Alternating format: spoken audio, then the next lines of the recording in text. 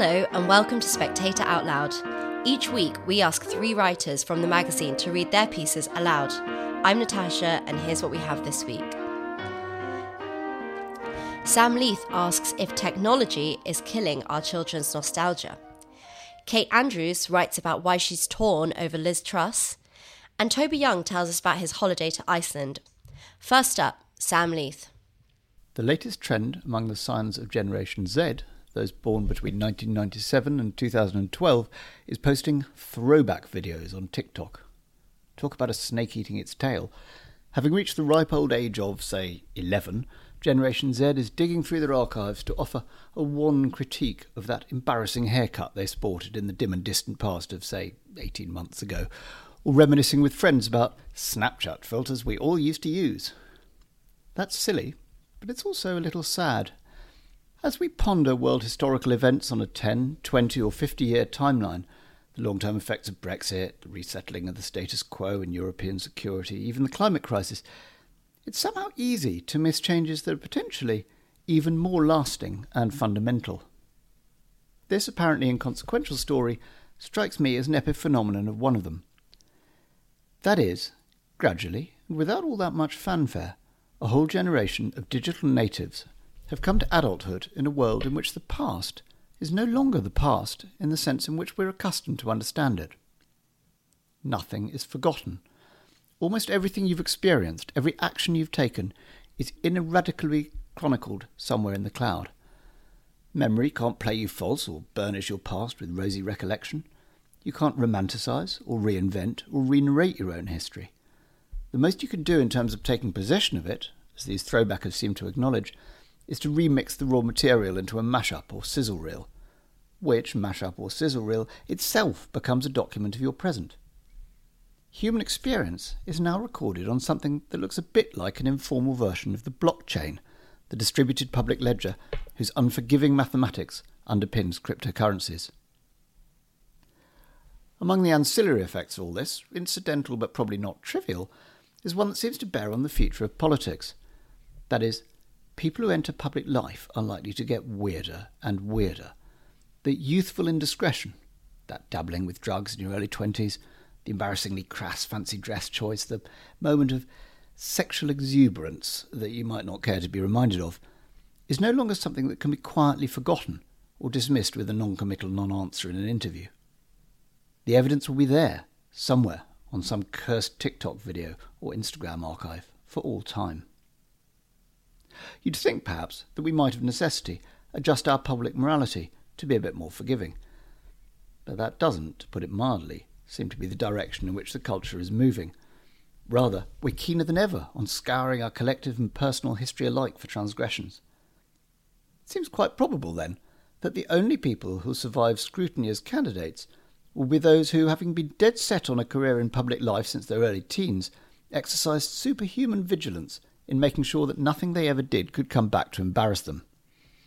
We've all met a couple of people with that cast of mind, and they are not the people I would choose to rule over us. Overrepresented in their ranks are the egomaniacal, the priggish, and the insane. But it's the psychological, the cultural effect on the broader population that's my real concern here. Nostalgia depends to a large extent on the ability to misremember. The canonical form of nostalgia, captured in the Portuguese loanword saudade, is longing for a past happiness that may have been entirely invented. Total recall is a curse, or, not to be so sweeping, an unprecedented new psychological and social fact in human experience. We might snort and say it's the fault of these damn fool youngsters parading themselves on their idiotic social media, and perhaps in one respect it is. But you don't vanish from the digital record by declining to post selfies, and expecting young people to shun their generation's culture outright isn't a reasonable thing to do either. There are a million different ways, not all of them born of triviality or narcissism, in which our lives are placed on the permanent record in real time, and in which our mistakes are not to be learned from, but to be added to the charge sheet. Most of us, at any rate among those who grew up before the internet assembled its vast panopticon, built our sense of our own history around a scaffolding of unreliable memories, meaningful objects, and well-worn, part fictionalised anecdotes. Photographs may tell us about our younger years. or jerky and sun-blown fragments of home movies, Fox documents, old school books, tarnished pieces of jewellery. Those objects aren't always with us. We don't take much of an interest in them in the short or often even medium term. They sit in drawers and attics. We lay them down like wine and then, bam, later on, we find ourselves looking back. Martin Amis has put it characteristically well, capturing, I think, the cadence of the process. Your youth evaporates in your early 40s when you look in the mirror. And then it becomes a full-time job pretending you're not going to die. And then you accept that you'll die. Then, in your 50s, everything is very thin. And then suddenly you've got this huge new territory inside you, which is the past, which wasn't there before. That idea that it wasn't there before, of course it was, but it didn't feel that way, seems to me the telling one. The past didn't crowd around us. It was in that attic, in that drawer, mellowing. But now the loop between experience and the contemplation of experience, between life and the examination of life, is closing, and ferociously fast. Douglas Copeland gave to his novel Generation X the subtitle Tales for an Accelerated Culture, and as often with Copeland, he was a generation ahead of his time. The real accelerated culture is now, and I suspect that one of the most profound issues for a generation poring over the memories they made just a few years ago and the old media they used to make them will be how to negotiate that sort of accelerated recall, that sort of instant nostalgia, over the course of a long lifetime. That was Sam Leith. Next, Kate Andrews. I've been lucky enough in my working life so far to hold a string of jobs that have allowed me, if not actively encouraged me, to be critical of government. Coming up through Westminster think tanks in my 20s, I had great fun putting out press releases that tore apart bad public policy. When I had the opportunity to speak to MPs, they'd remind me of the political realities that tied their hands and prevented change. In other words, check your policy privilege. Think tank wonks, commentators and journalists can make all the punchy points they want. They don't face re-election. But there was one politician who over the years consistently took the side of the wonks, who thought liberal reforms were possible so long as one made a compelling case for change. This is how Liz Truss became the darling of the free market right. In response to sugar taxes and crackdowns on junk food adverts, Truss labeled her own government the banny state. As Chief Secretary to the Treasury, she lambasted the tax burden hovering near a 50-year high, a low-tax utopia compared with today. No matter which ministerial job she held, Truss was loud and unshakable in her commitment to individualism and personal liberty. We free market types couldn't get enough. Often when MPs ascend the government ranks, they quietly drop out of think tank initiatives designed to bring together free market politicians. Not Truss. She would stay close to these projects, always turning up to policy paper launches and drinks receptions to give speeches. She was good at garnering media attention.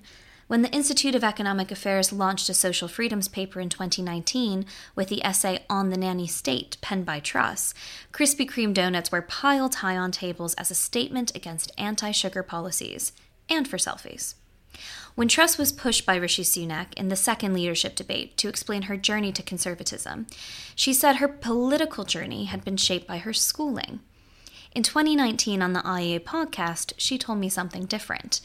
The reason that I became a conservative, she said, is I hate being told what to do. I prefer this answer. It neatly sums up Truss as a politician. Her campaign promises to challenge the orthodoxy, slash tax, and go for growth are not some new bid to win over the right of the party.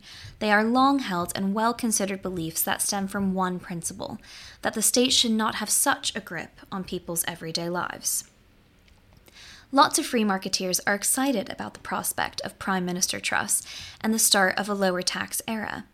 After all, we've been waiting for years for someone to enter number 10 who sees the tax burden as the menace it is. Yet I can't shake the gnawing feeling when Truss goes head-to-head with Sunak on tax that something isn't right. There's a piece missing from Trussonomics today that was fundamental to her old economic agenda. To cut tax sustainably, you also have to slash the size of the state. But Truss has dropped spending cuts as a priority in her bid to be leader.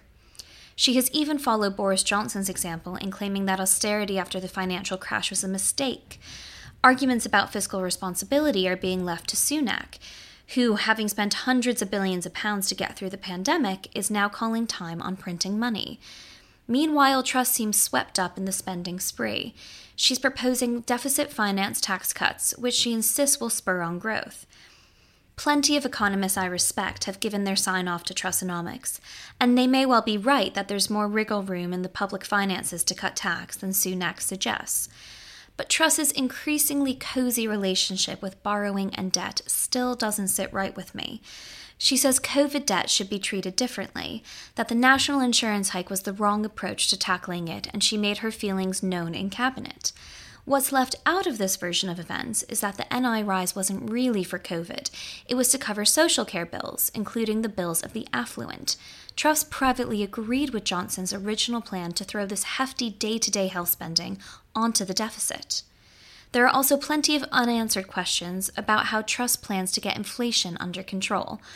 As Britain nears double-digit inflation, Truss is right to point out failures in monetary policy, to question the Bank of England's remit, and to challenge the orthodoxy that its independence from government makes it immune to any criticism.